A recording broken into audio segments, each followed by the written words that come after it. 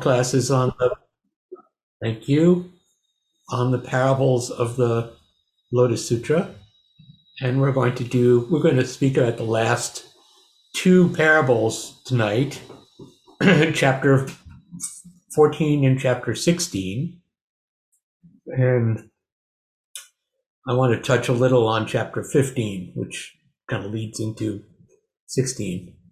But to begin with, let's see. I like to see myself in the gallery. I don't need to see myself up close and recognize that I need to shave. I just wonder if there are any questions held over from the last class or other classes, and we can take a moment to look at that. If you have anything that you wanted to ask about, or anything that occurred to you in the last week. And I want to ask, as we go through this also, I have some sort of overarching questions that I'll address later, but you may have some questions, so please raise your digital hand if you do.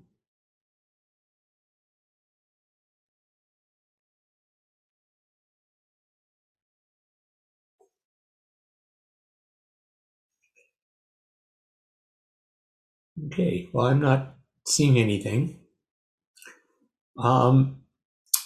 So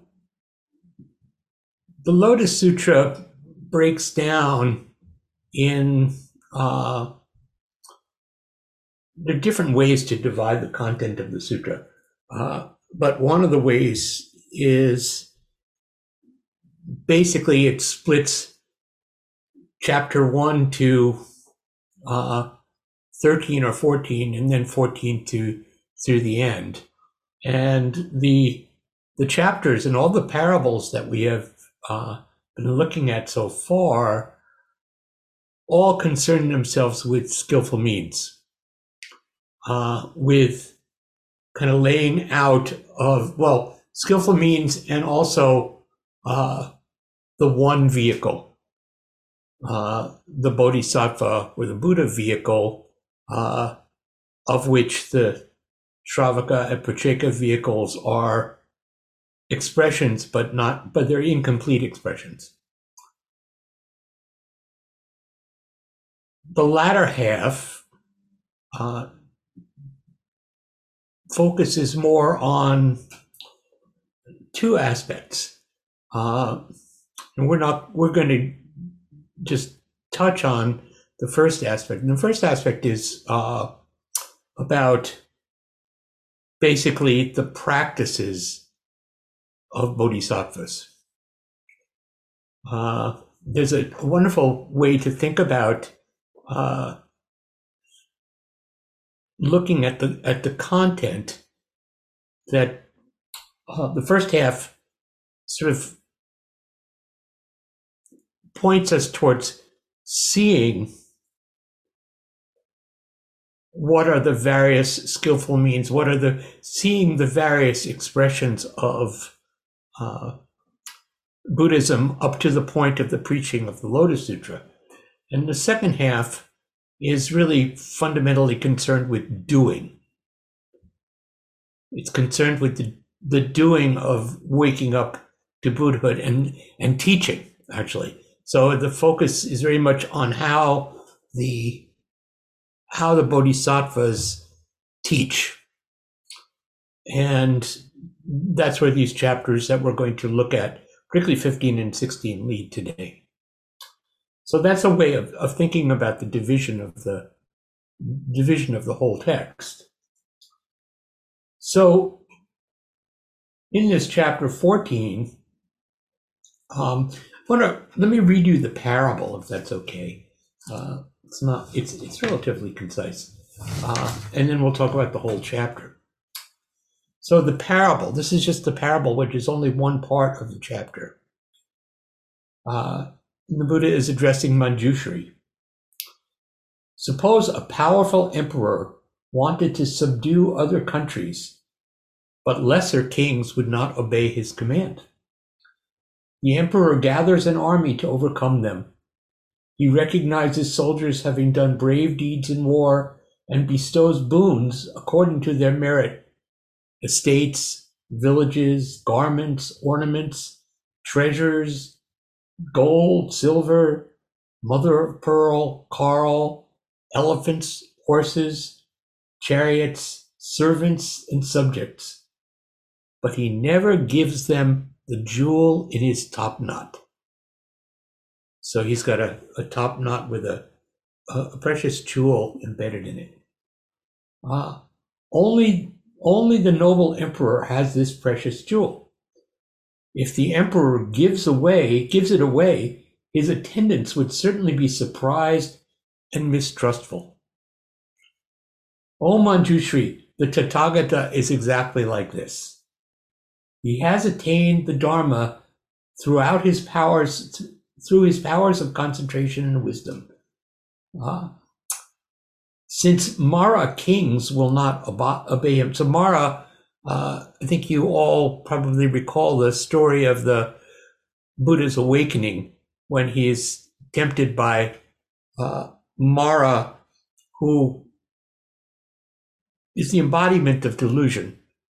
So by the time the doctrine kind of evolved, you have Mara as manifesting as a king of several different deluded realms.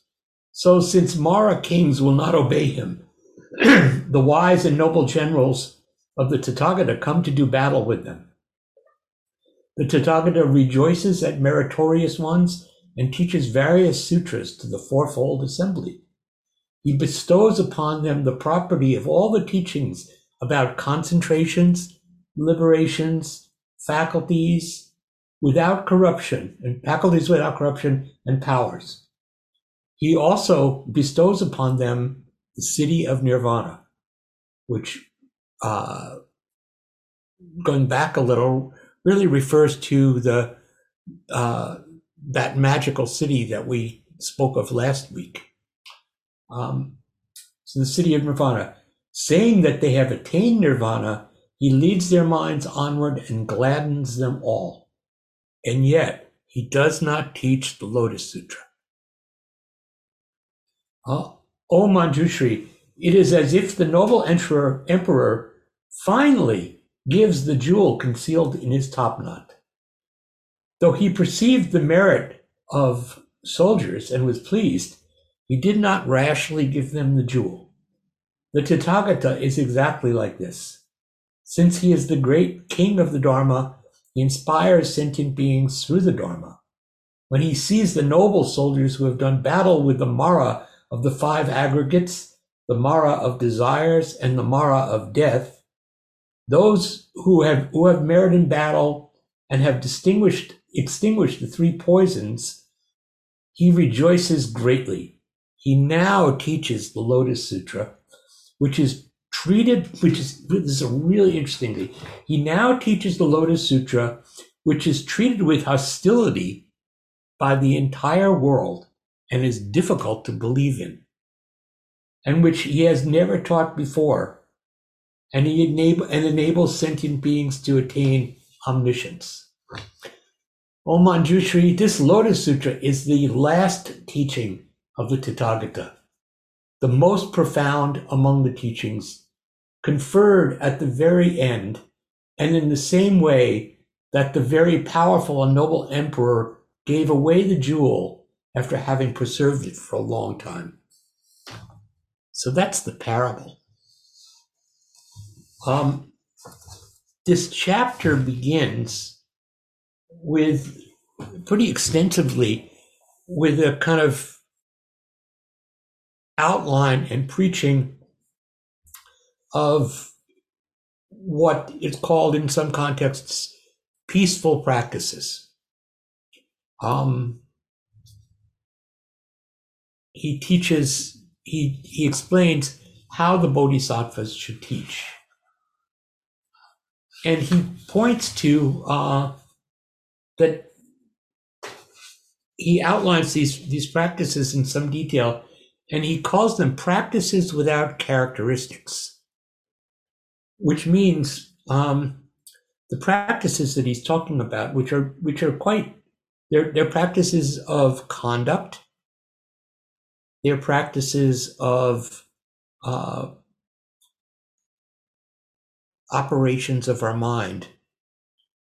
They are not particularly practices. In this case, he's not talking about practices of meditation. He's talking about. Let me just read you something from one of the commentaries.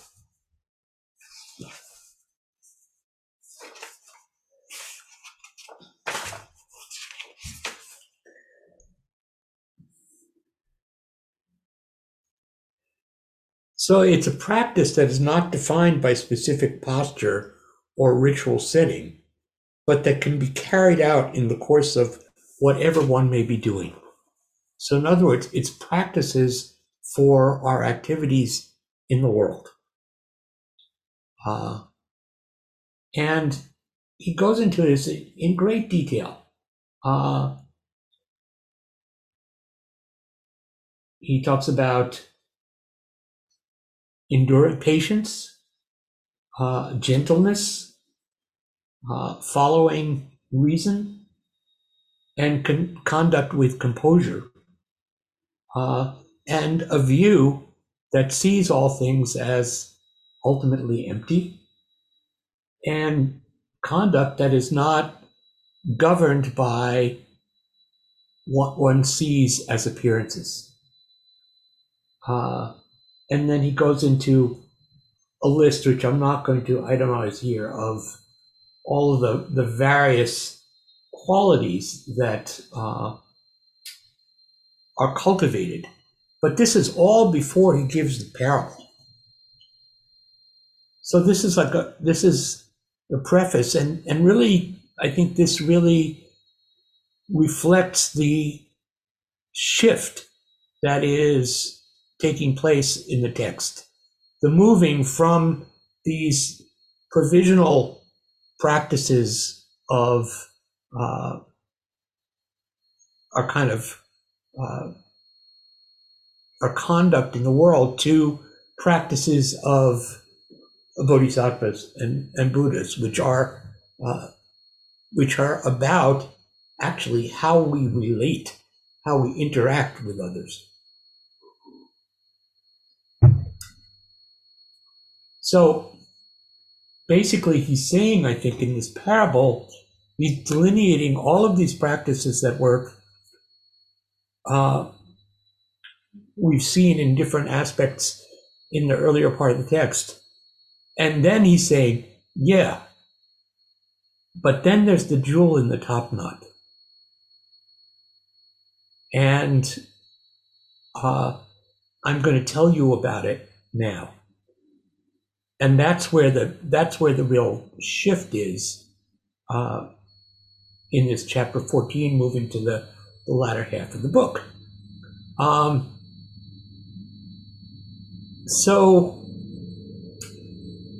it's an interesting parable in that I think a lot of these parables, I was thinking about them today, that there's certain ways in which, to me, they don't exactly hang together in a logical sense.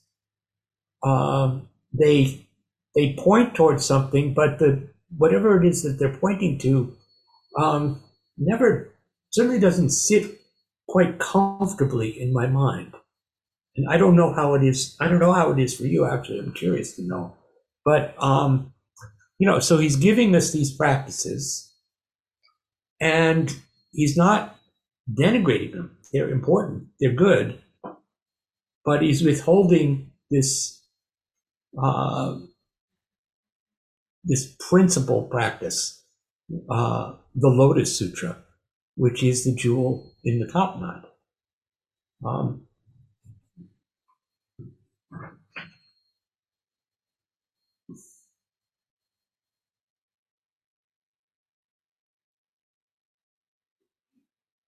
So this teaching has been deferred until now. Uh, and it's now that you get to hear what the Lotus Sutra consists of, which is teaching. One of the things that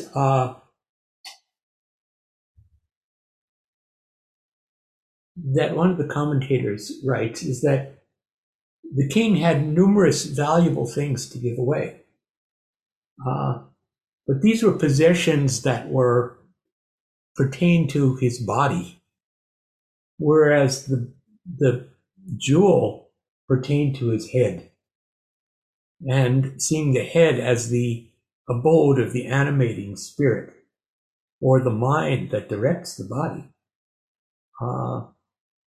So all people use their body, but actually being able to work with and utilize one's spirit is the necessary activity of a bodhisattva.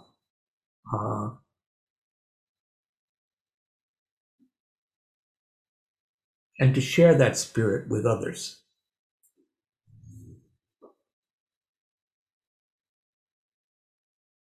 So I'm curious, if you have thoughts or comments or impressions about this parable.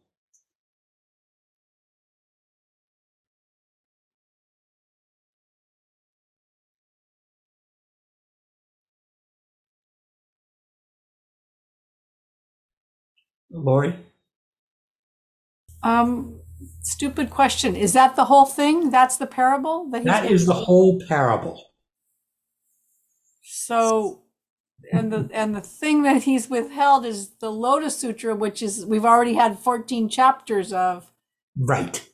So, and you never really get to it by the end of the book. I mean, you sort of never, as I recall. So, well, that's the way. Yeah. I guess I kept thinking we were going to find out what was the jewel. I got sucked in again. It's Lucy and the football all over again. I got sucked in to think that there was going to be something in the top knot that was going to be it.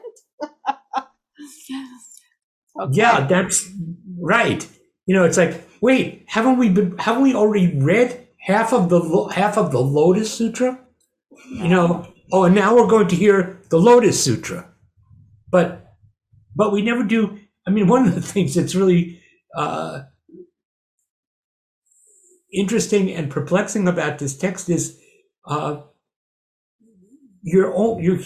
least in my reading of it, you're hearing about the Lotus Sutra, and you keep waiting for it to be delivered, and you can wait a long time, but if you wait, then you're overlooking the fact that the whole thing is the Lotus Sutra. Yeah. The whole thing is a way.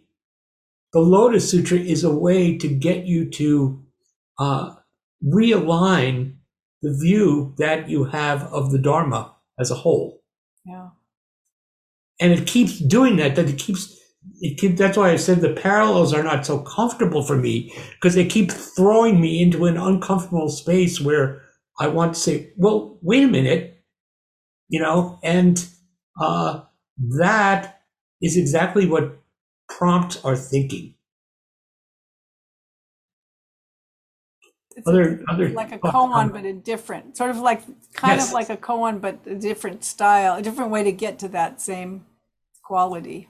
Yeah, and it's interesting. We have the koans, but when you talk to Heng Shui and the people down at the Berkeley Buddhist Monastery in the City of 10,000 Buddhas, they don't read the koans. They don't know anything about the koans.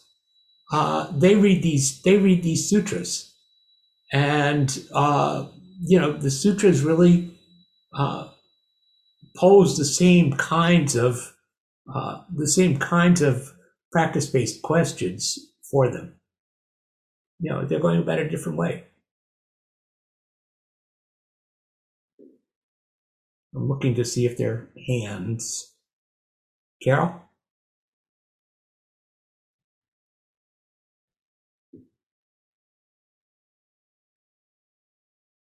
Did you raise your hand, Carol? Yes. Oh, Well, it seems this is what he's been doing all along. You know, you're in with all those toys he gave us. Then, well, this isn't really it. right. We have further to go, and he's done that several times, just probably in every chapter. And here it is again. And it's sort of, I don't know. Are we got? Is there going to be something? Oh, this is good. It occurred to me this is the great bait and switch sutra. You know, uh, they keep promising us something, uh, but we have to discover for ourselves what it is. Ross? Thank you, Hassan. Uh, I like to think of it that the sutra is the parable, and even though they're these parables that are recorded and studied within the sutra, the actual whole sutra feels like that to me. And the jewel in the top knot is it reminds me of a friend of mine and I rode on my motorcycle years ago, and when we got off the motorcycle, they said, "Where's my helmet?" They had forgotten that their helmet was on their head still, and the top knot. I I feel we all have this jeweled top knot, and we're looking for understanding the parables and what's being teased out here, and the bait and switch, which I like that kind of way of looking at it, going here but actually being switched. That it's always right here. It's still there, but it's not like in Zen.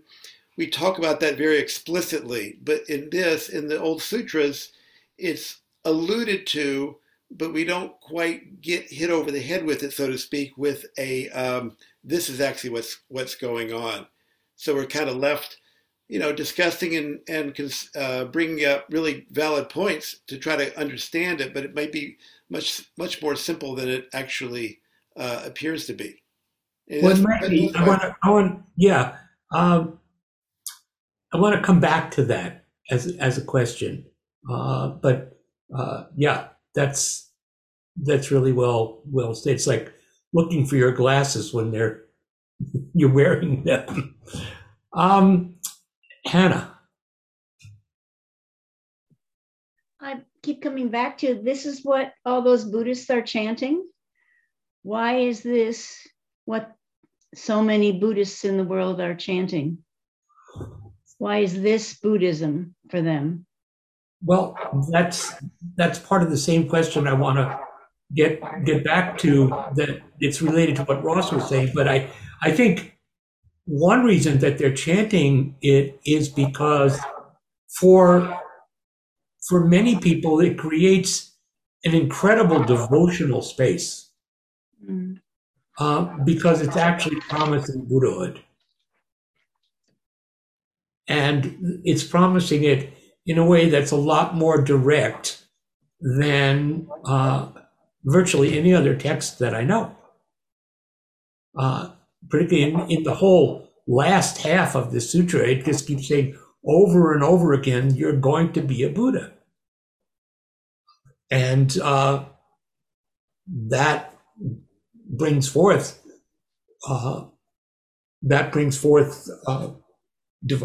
devotion. So I think that's the answer to that.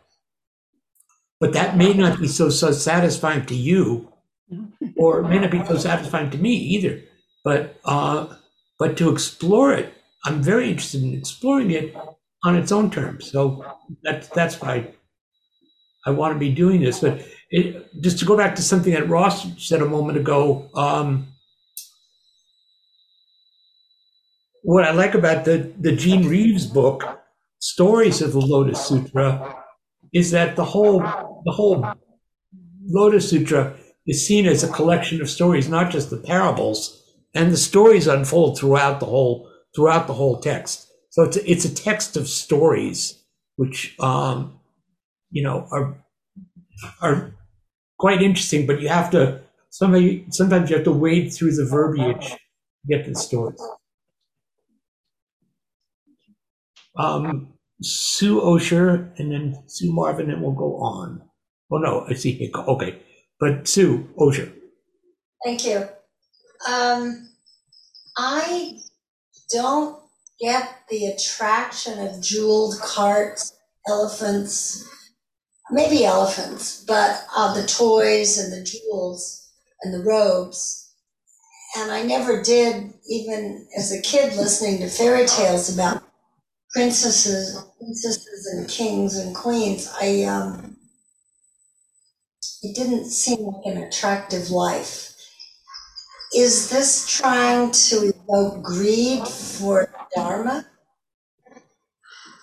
I guess I don't understand that. Let's hold that question. I really want to address, these are all circling around the same question. And I'll just say what the question is,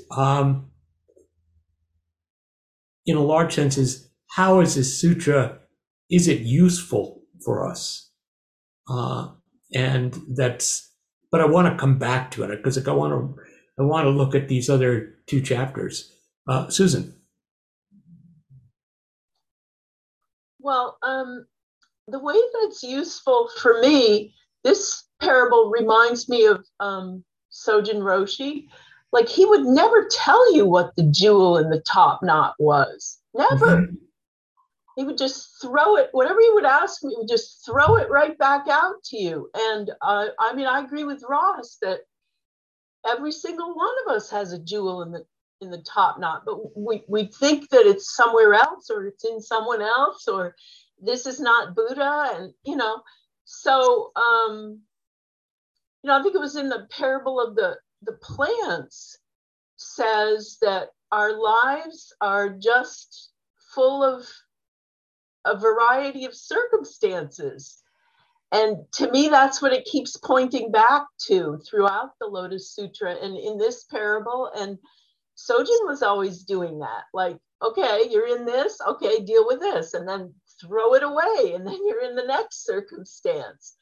And so that's kind of what I'm getting from it. Well, I think what's interesting there also is that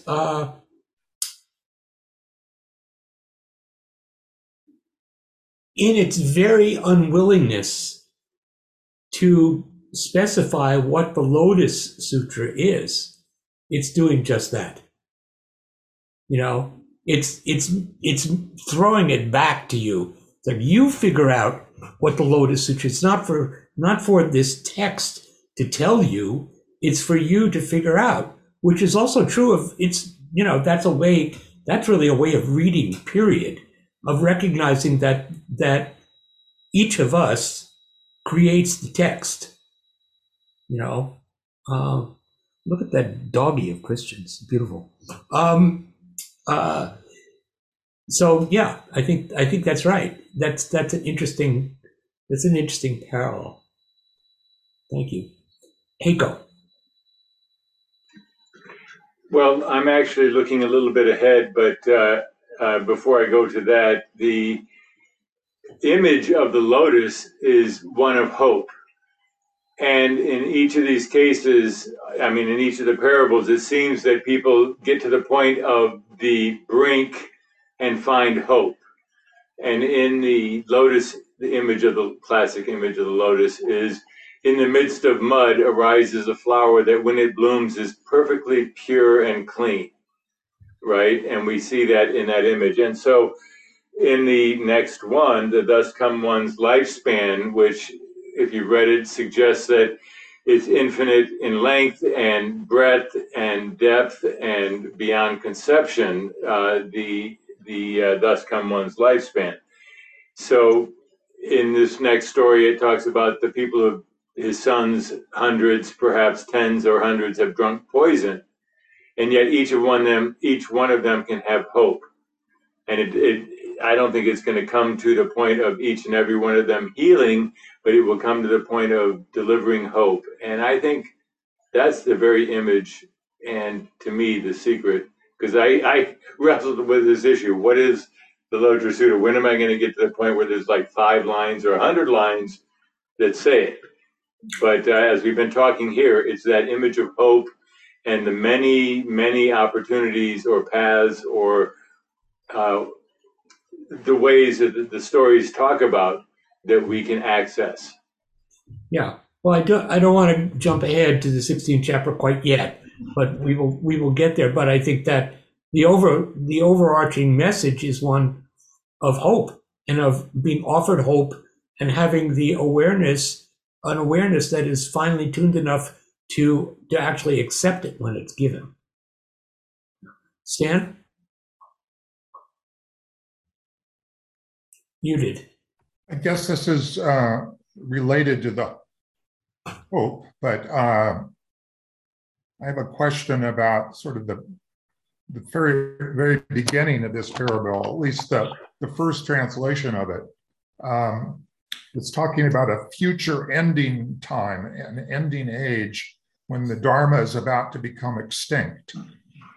And then it goes on to say how the Bodhisattva should teach and think about that.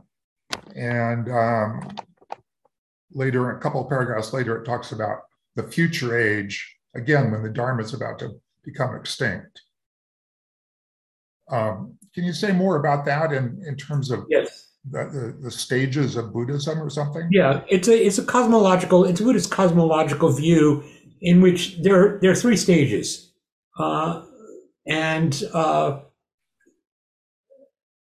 The first 2 last about 500 years, or roughly. One is when it was actually possible to hear the Dharma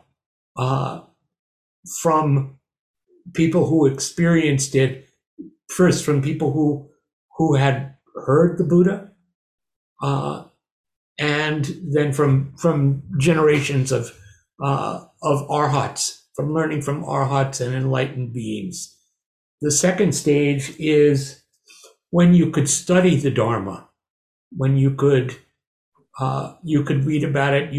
There were vestiges of the Dharma still really alive, like live embers. And the third stage, which is known in Japanese as Mappo, M-A-P-P-O, that's the age that we are living in. And there's a lot of controversy about this, but it's the age of the declining, where it's very, very difficult to hear the Dharma. And that's, the whole school of Buddhism that really focuses on the Lotus Sutra, in particular, the Nichiren school in Japan, is premised on the fact that we are living in the age of Mappo and it's hopeless, and we just throw ourselves into the house of the Lotus Sutra because there's nothing else that really will save us. So it's complicated. That cosmological view is not something that was really communicated, certainly not communicated in Soto Zen, not communicated. Dogen did not emphasize it. I think he referred to it now and then, but he seemed to believe that it was still possible to really practice Buddhism and to awaken. And certainly our teachers felt that. They were trying to give us the genuine experience of the Dharma because they believed it was still possible to do that. And, we have seen Buddhas and Bodhisattvas walking among us. And that, go back to Heiko's point, that gives me hope and not despair, even at a time that, it's really difficult and there's a lot to despair about. Yeah, I think, and it seems like the Lotus Sutra and all these parables are giving us a way of surviving in this horrible time or this bad time, which of course has been bad for eons. Forever. Yeah, and so it's just not the end times, it's the times. Right. I want to move ahead a little. I just want to give just a very brief overview of chapter 15 without going into much detail, because it's the bridge to 16, and it's quite interesting. The story in chapter 15 is that all these bodhisattvas have, from I think like chapter 11 on, you have this this Saha world has become a great tourist destination for bodhisattvas. And so they've come from all these different worlds and they're hanging out and they really want to help. And the Buddha says, that's great. I really appreciate it. But actually, there are all of these bodhisattvas right here, and they're living under the ground. Let's see if I find the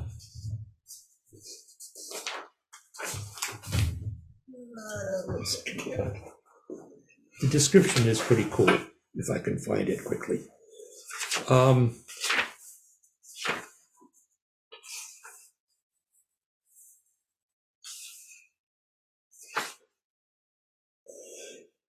The Buddha addressed all the host of Bodhisattva Mahasattvas. Enough, my good sons. There is no need for you to protect and keep the sutra. Wherefore?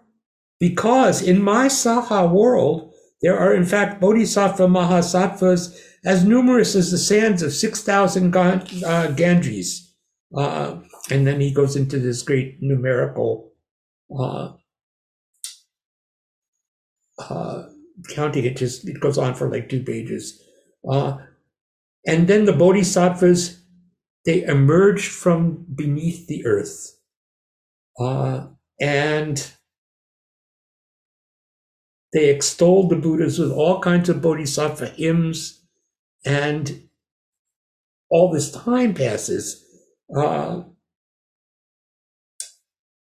then the Buddha says, he says, so it is, my good sons. The Tathagata is at ease with few ailments and few troubles.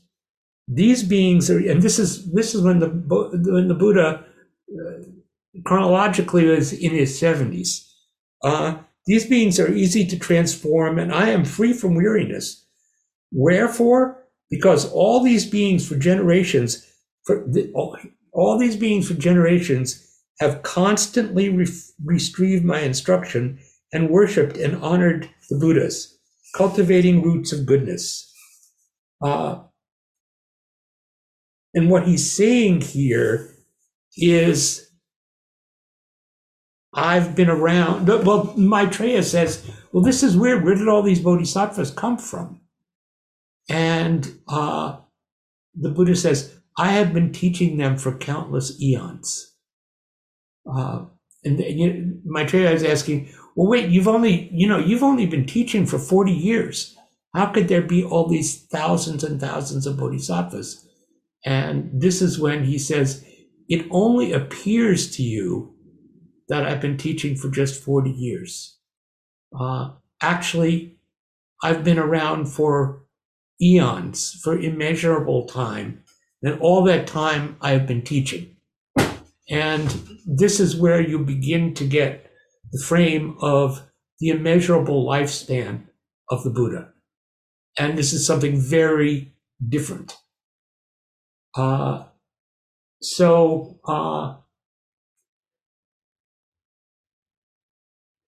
leads to chapter 16. And I just want to hold my notes one more time here.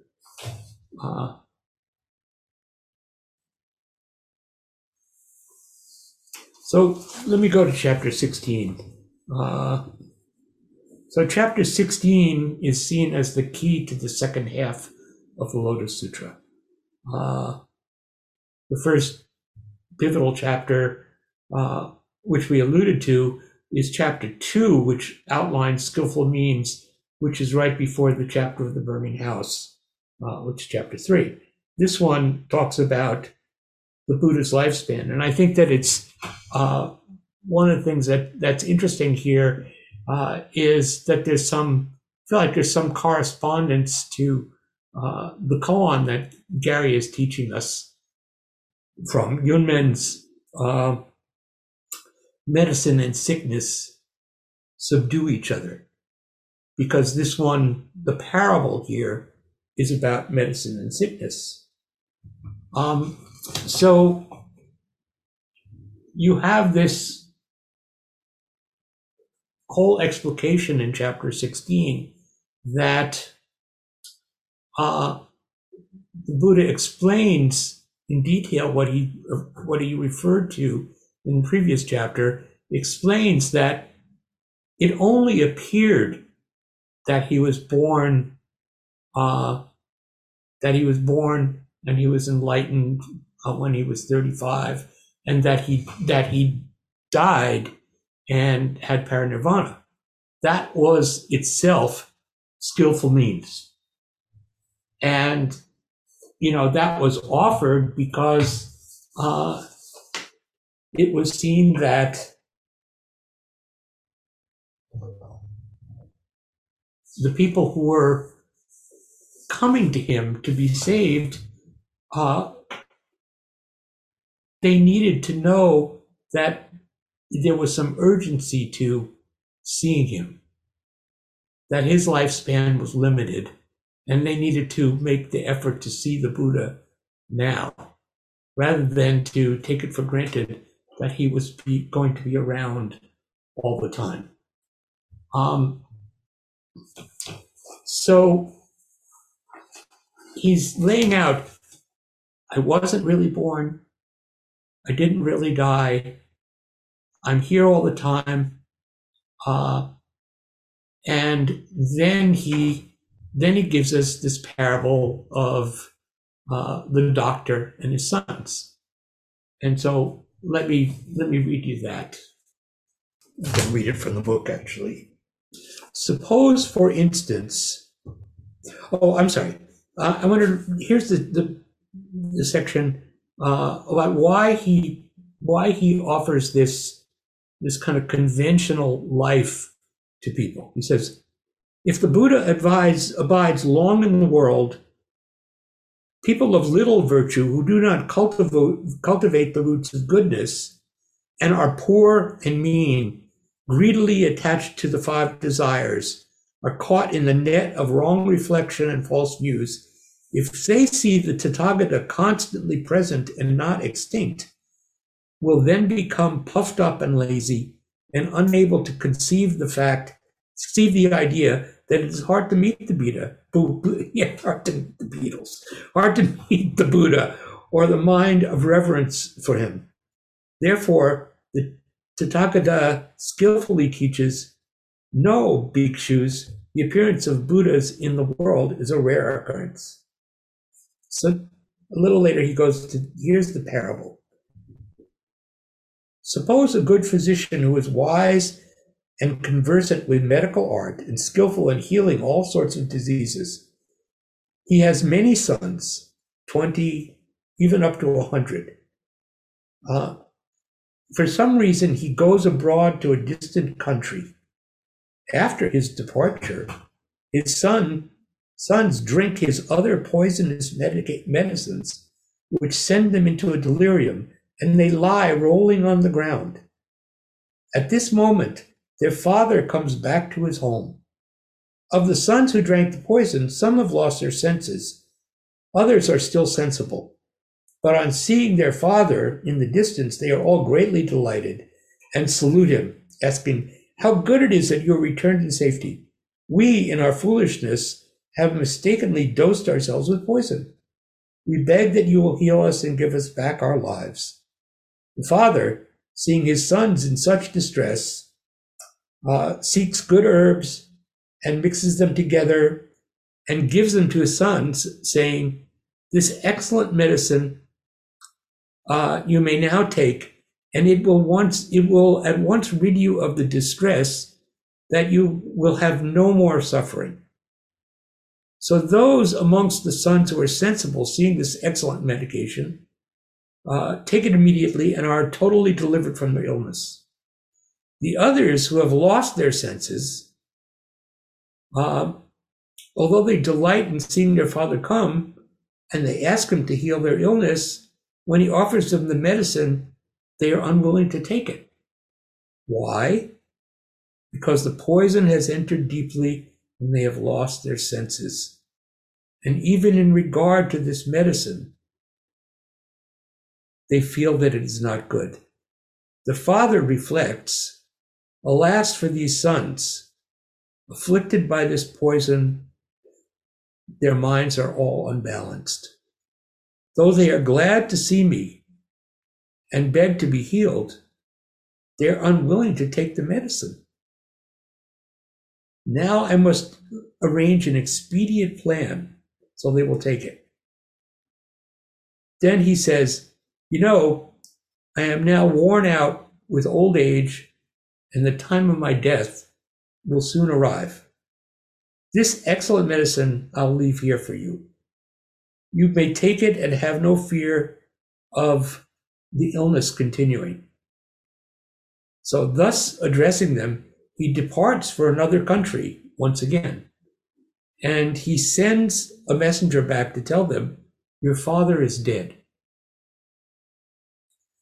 And now when those sons hear that their father is dead, their minds are greatly distressed. And they say, if our father were alive, he would have pity on us, and we should be saved and preserved. But now he has left us and died in a distant country. Now we feel we are orphans and we have no one to rely on. Continuous grief brings them to their senses, and they recognize the excellence of this medicine and take it, and their poisoning is entirely relieved. The father, hearing that the sons are all recovered, returns so that they all can see him. All my good sons, what is your opinion? So now this is the Buddha saying to those who are present, he said, what is your opinion? Are there any who could say that this physician had committed the sin of falsehood? In other words, had he lied or deceived his sons? And is that excusable? We had the same question that was raised in chapter 3, in the burning house. This is a big question that the sutra takes on. The question is, are skillful means deceptive? And it's like we're talking about bait and switch. Is that fair if it has a positive outcome? So that's the parable. And the parable is unpacking the perception that we have through Buddhist history that the Buddha was a real person, lived a limited lifespan, and it's now saying there's something else. The Buddha represents something else. And we have an opportunity. We've been given a glimpse of it in the Lotus Sutra. So that's that parable. And I'm curious if you have any impressions or thoughts or questions about that.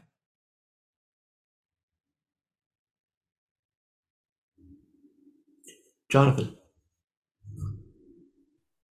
Thank you. I was actually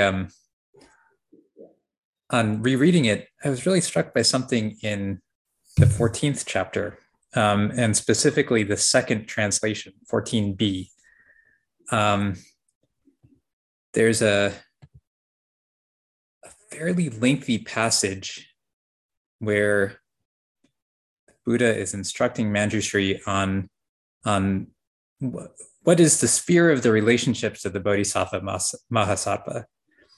And then he goes through this list of, here are all the people you shouldn't associate with. Yes. And This is another. This is also good. It's got its own nexus of misogyny and gender prejudice. All of that is really there.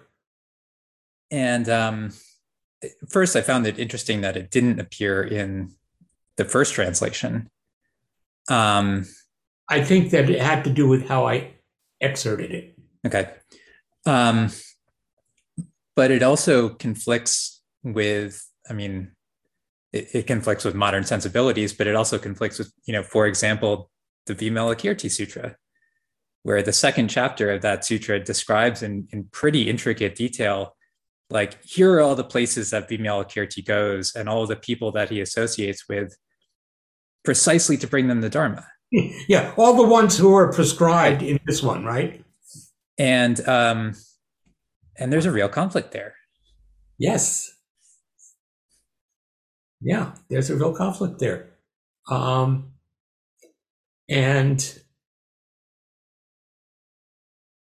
this is left to us to sort out. And anyway, do you have any resolution to this conflict?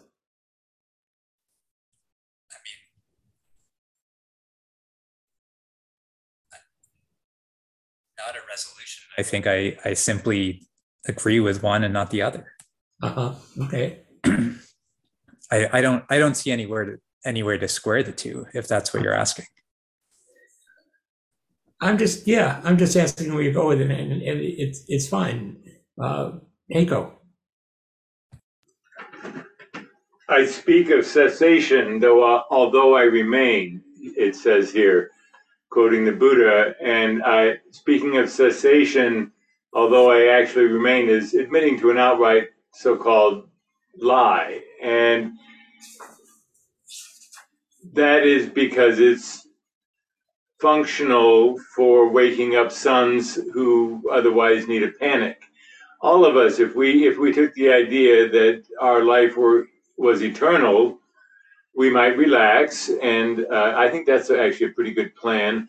But we might relax to the point where we don't recognize that our non-separation from other beings requires us to act. And so, although we may be comfortable and joyous in our being, all around us are people who are not in touch. And so we speak of the panic. We raise the dire consequence, though it's not real. And I would say that all the different means, which are really quite different in this book, need hope, and hope and I'm going back to that, and that we could take the view that we remain and have plenty of time, and I think it's wise. We could also take the view that we better get on it, and I think that's wise too. And so I think that's why I don't think we're coming up with a clear answer of what this is all about. Well, I think that, I wanted to read you something from this Lopez and Jackie Stone's commentary on, this is on chapter 16. In the parable chapter of the Lotus Sutra, this is the burning house chapter, Shakyamuni describes the world as a burning house in which there is no safe place. But now, in the lifespan chapter, having revealed his true identity as the primordially awakened Buddha, Shakyamuni declares that even in the fire that destroys the world at the end of the cosmic cycle, his land, the present world, this world, is tranquil and never decays. It is a place where sentient beings are joyful. And on the next page, he says, in the Lotus Sutra's language, even in a world ravaged by fire and torn with anxiety and distress, one can, so to speak, experience the gardens, palaces, and heavenly music of the Buddha realm. So this is the conundrum. Certainly it's a conundrum for me. And what I feel is that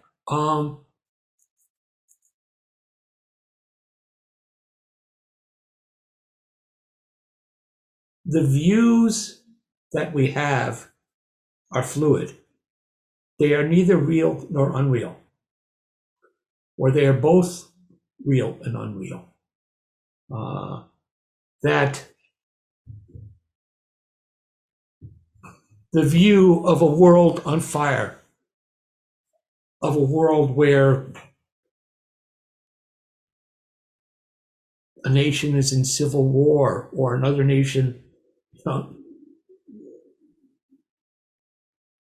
brutally invades a neighbor, where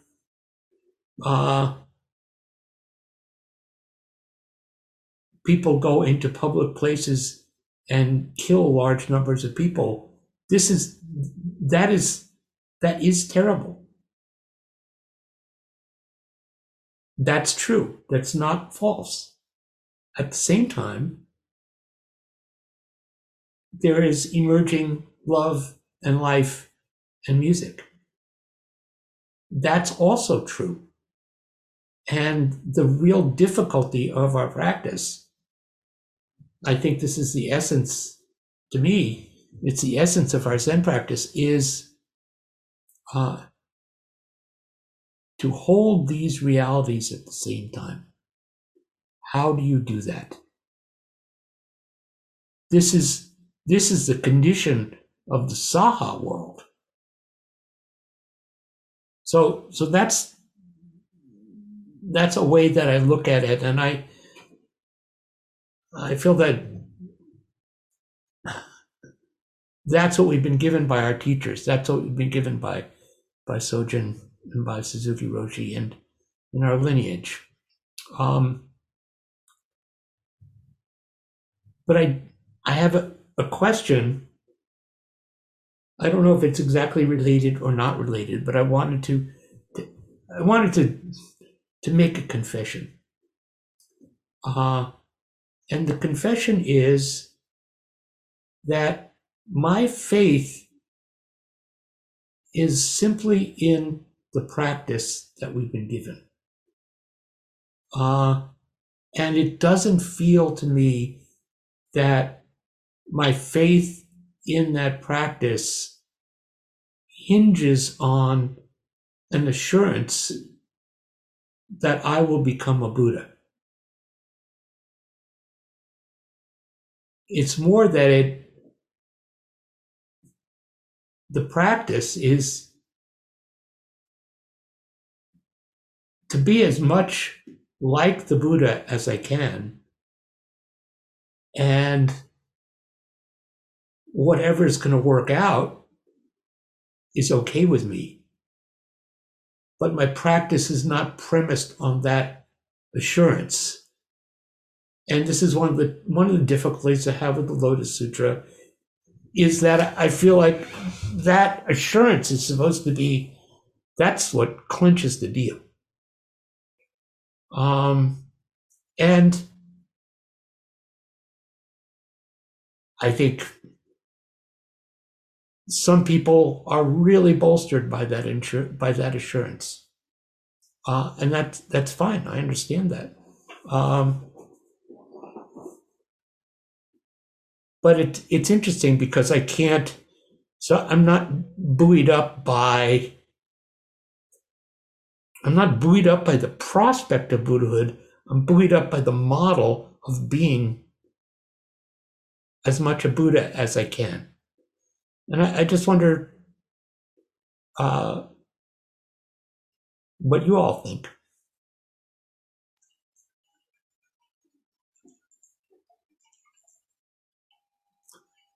Hey, I'd like to let somebody else speak first, please.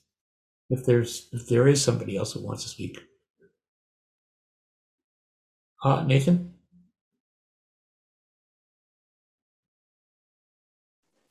This is more of a question. I've been reading in the reading for the folks who are getting ready for Jukai. There's an essay by Suzuki Roshi on the Trikaya, I believe it's called. Trikaya, yeah, 3 bodies of Buddha. And I keep thinking about that in relation to to this, and I wonder.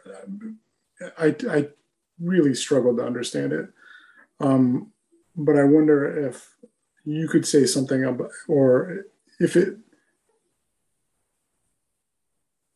what he was trying to say about the different ways in which we understand Buddha or ought to understand Buddha relates to what you're talking about right now.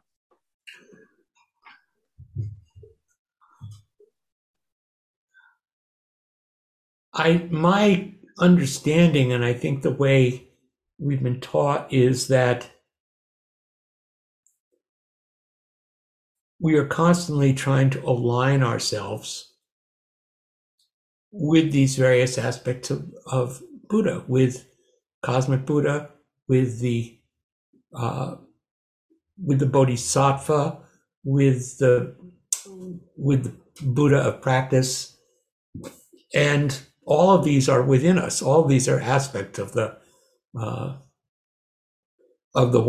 primordial Buddha, if you will. And I can't remember that essay particularly right now, but I think our alignment, in a very direct way, we take the posture of Buddha that we see in, we see it in all the images that we have. We align ourselves physically like Buddha, and we educate ourselves as clearly as we can on the practices of Buddha. And the ultimate one is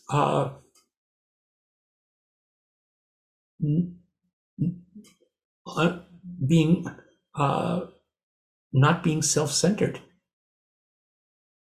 to take the all-centered, not self-centered view, which is the Buddha view. And I think that's really the, one of the essential teachings of Suzuki Roshi, one of the essential teachings of Sojun. And to notice, I think,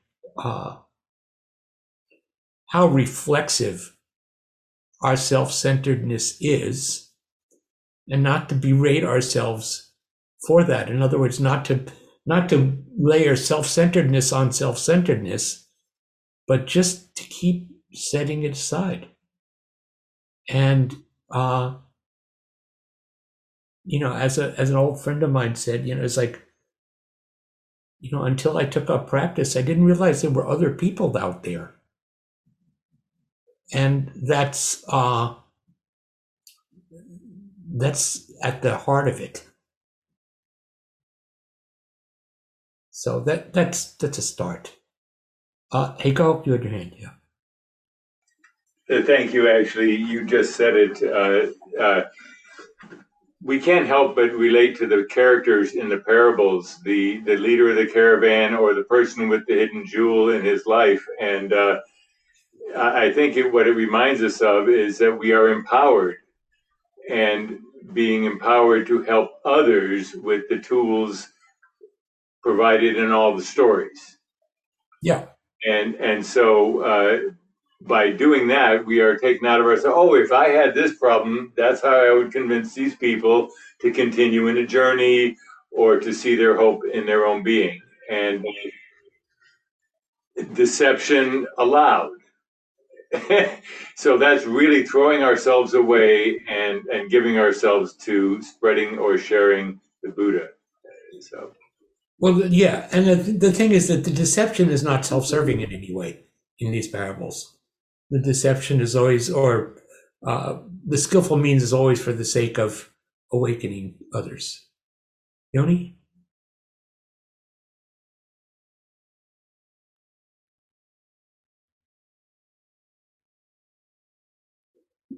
Not hearing you. Yeah, sorry. So what you said about what drew you to practice resonated with me, in the sense that I was, I think something that initially drew me to practice was an interest in in how to, in a value system that could help me understand what it meant to be a good person and how to practice being a good person. And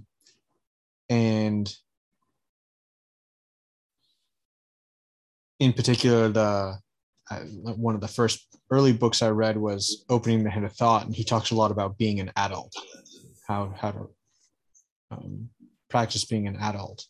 Mm-hmm. And something I don't get from the Lotus Sutra stories, I don't know, it's as if like any sort of guidance on how to be a good person is sort of wrapped up in these fables. Like they leave me kind of scratching my head, like, well, how do I be decent in the world? And I think I was drawn to Zen because there's kind of a very literal path of how to practice that. So, well, it is in here as well. I'm trying to find in chapter 14, he goes into great detail here. Yeah. So there's a list that says the Bodhisattva does not in self-seeking approach or associate with people of position or influence, is alert not to be taken in by extreme ideas, is careful in relations between men and women, and when explaining the law to the opposite sex, in particular not to become sexually aroused or provoke desire. Whenever acting alone, is ever mindful of the Buddha, always remembering to maintain a sense of being with the Buddha. These are all this goes on. These are all interpretations that are drawn from the text, but they're there in that text as well. There's practical. The thing is, it's important to recognize that these skillful means are not somehow misleading or incomplete. They are necessary.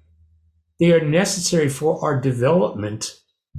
We need to practice these. If what we are shown at a certain point is this kind of ultimate teaching of the Lotus Sutra, if we haven't shaped ourselves by doing these other practices, we're not going to be able to receive it. The ground has not been tilled. And so these practices are intrinsic parts of the whole path. I think that's one way to look at it, and it's tricky because there's some mixed messages here about the status and the awakening of the Shavakas or Pratyeka Buddhas, but at the same, on the other hand, it's also saying these practices are part of the whole practice. And so, what I feel is like our practice is built step by step, act by act, interaction by interaction, and how we are with each other and with the people who are around us. I think the most important thing is simply to respect each other as, you can say, as Buddhas, or you could say as human beings. There may be no difference.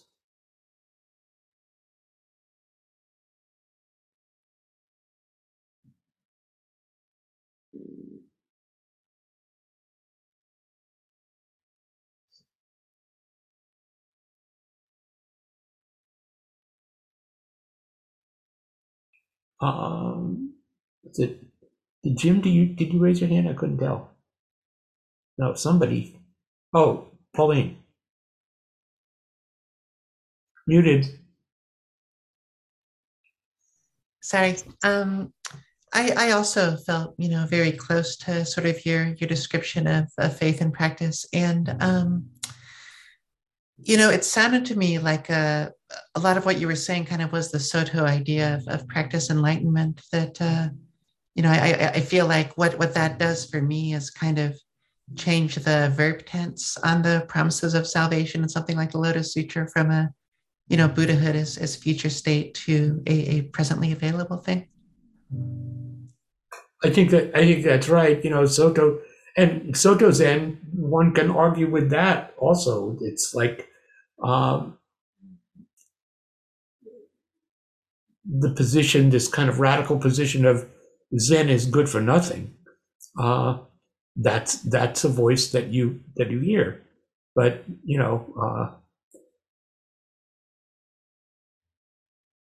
that's simplistic. What it's aiming to do is to free us from our gaining ideas, because our gaining ideas are self-centered ideas. And so long as we have gaining ideas, then we're likely to be caught in self-centeredness.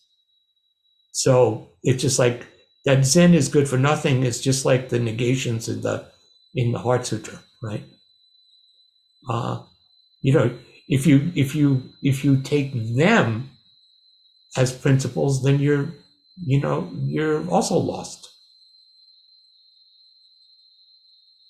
But the idea of practice, I really do appreciate this idea of practice realization. That's what I was saying a few moments ago, that to take the posture of a Buddha, to act towards another as a Buddha, is to express your Buddha nature. Now, I see a hand raised by, the name is in Chinese characters. So, hi. Can't hear you, though. You're muted. Okay. How about now? Yeah. Okay. So, my name is Ping, like a ping pong ball. Where are you, by the way? Oh, I'm in San Rafael. Okay. Yes. I have a question. I finally understood what you were saying. I didn't. But then you can explain it to me. I just always have this image, I totally agree what you said about Buddha and what is Buddha and all these nice principle to live by. But the problem is, I have this image, if you place a nice Buddha in the middle of self-centered bullies, how would he deal with this environment? I can't exactly say. You'd have to be there. And really the test is, what will you say? If you're placed in an environment like that, what will you do or say in that circumstance? The idealistic part of me really feels that it's incumbent on us to be able to talk to anyone, but it may not be always possible at that moment. But I think what's important is that even if it's not possible at that moment, there's a song that I sing about chapter 20 of the Lotus Sutra, about the Bodhisattva never disparage. And he practices respect. But there's one point in the song is that but the monks and nuns of his time, they didn't treat him like you might expect. Instead, they beat him and they insulted him and they tried to drive him away. And he just would run off to a safe distance and then turn around and say, I will never disparage you. So it's like, he's not a fool. You know, this Bodhisattva is not going to, he's not going to stay in a realm of that might be dangerous, or where it's pointless to try to be nice. But he's not going to turn away. He's going to try to figure out how to respond. And the Buddha, one of the great stories about the Buddha is, I'm kind of blocking the name, the great mass murderer, what's his name? Angulimala? Angulimala, thank you. Angulimala was misled by his demonish teacher. He has to make a mala of fingers from people that he's killed. And he has this, and then this teacher says, oh, the last one you need to get is from this guy, Shakyamuni Buddha. And the Buddha, he sees the Buddha walking along the road, and he tries to catch up with him, and through his miraculous powers, the Buddha is just walking, and Angulimala says, stop. And the Buddha turns around and says, I already have stopped. You stop. So the Buddha had the capacity to confront these dangers, and I may not. You may not. But in certain circumstances, you may.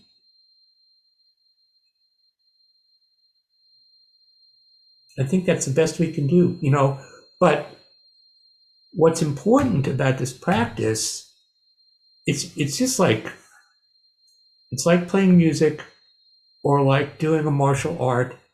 It's a practice. You do it over and over again until it's in your muscle memory that you know what to do. If you don't have that, if you don't have that practice, then you're not going to have the skill set to meet whatever circumstances arise. And so this is what we do. And by doing that, we expand our capacity. And, it may be incremental over a long period of time, but I think that people who have been practicing a while understand how their capacity, how their ability to withstand difficulty, to bear the pressures of this world can increase. That is the faith that I have in practice. Thank you. Thank you, Peng. We're getting down to the last few minutes. I'm going to talk a little more about the other aspects of the Lotus Sutra, I think, during Sesshin, but we've just barely scratched the surface. Other thoughts or comments? Lynn, hi. Well, now that we've come through it, and maybe not sure where it begins and ends, but how can you bring this back to the Dharma talk with Blanchett Tassajara and you singing the Lotus Sutra song after David had committed suicide, and her bringing this so emphatically, the main message of this being, care for yourself. You are Buddha. This is the first obligation. I mean, it was so, I just want to hear you. You don't remember, you said it's at the end. I don't, I'm not exactly sure what you're asking, but that's what I think we've been talking about. We're talking about. I feel like we're talking about saving the self in recognition that we are all co-constructed by all of the selves around us. At this moment, everybody on this screen is part of myself, and everybody on the screen is part of each other's self. And so we should look at that as really precious. And we enact it by going in the Zendo. And still, unspeakable things happen and our hearts break. And wonderful things happen and our hearts soar. I think that's a good time to end. Let's chant the Bodhisattva vows. Our practice period is not over. We have sesshin. We are pressing on. And let's not let up. Let's dig in. Beings are numberless. I vow to awaken with them. Delusions are inexhaustible. I vow to end them. Dharma gates are boundless. I vow to enter them. Buddha's way is unsurpassable. I vow to become it.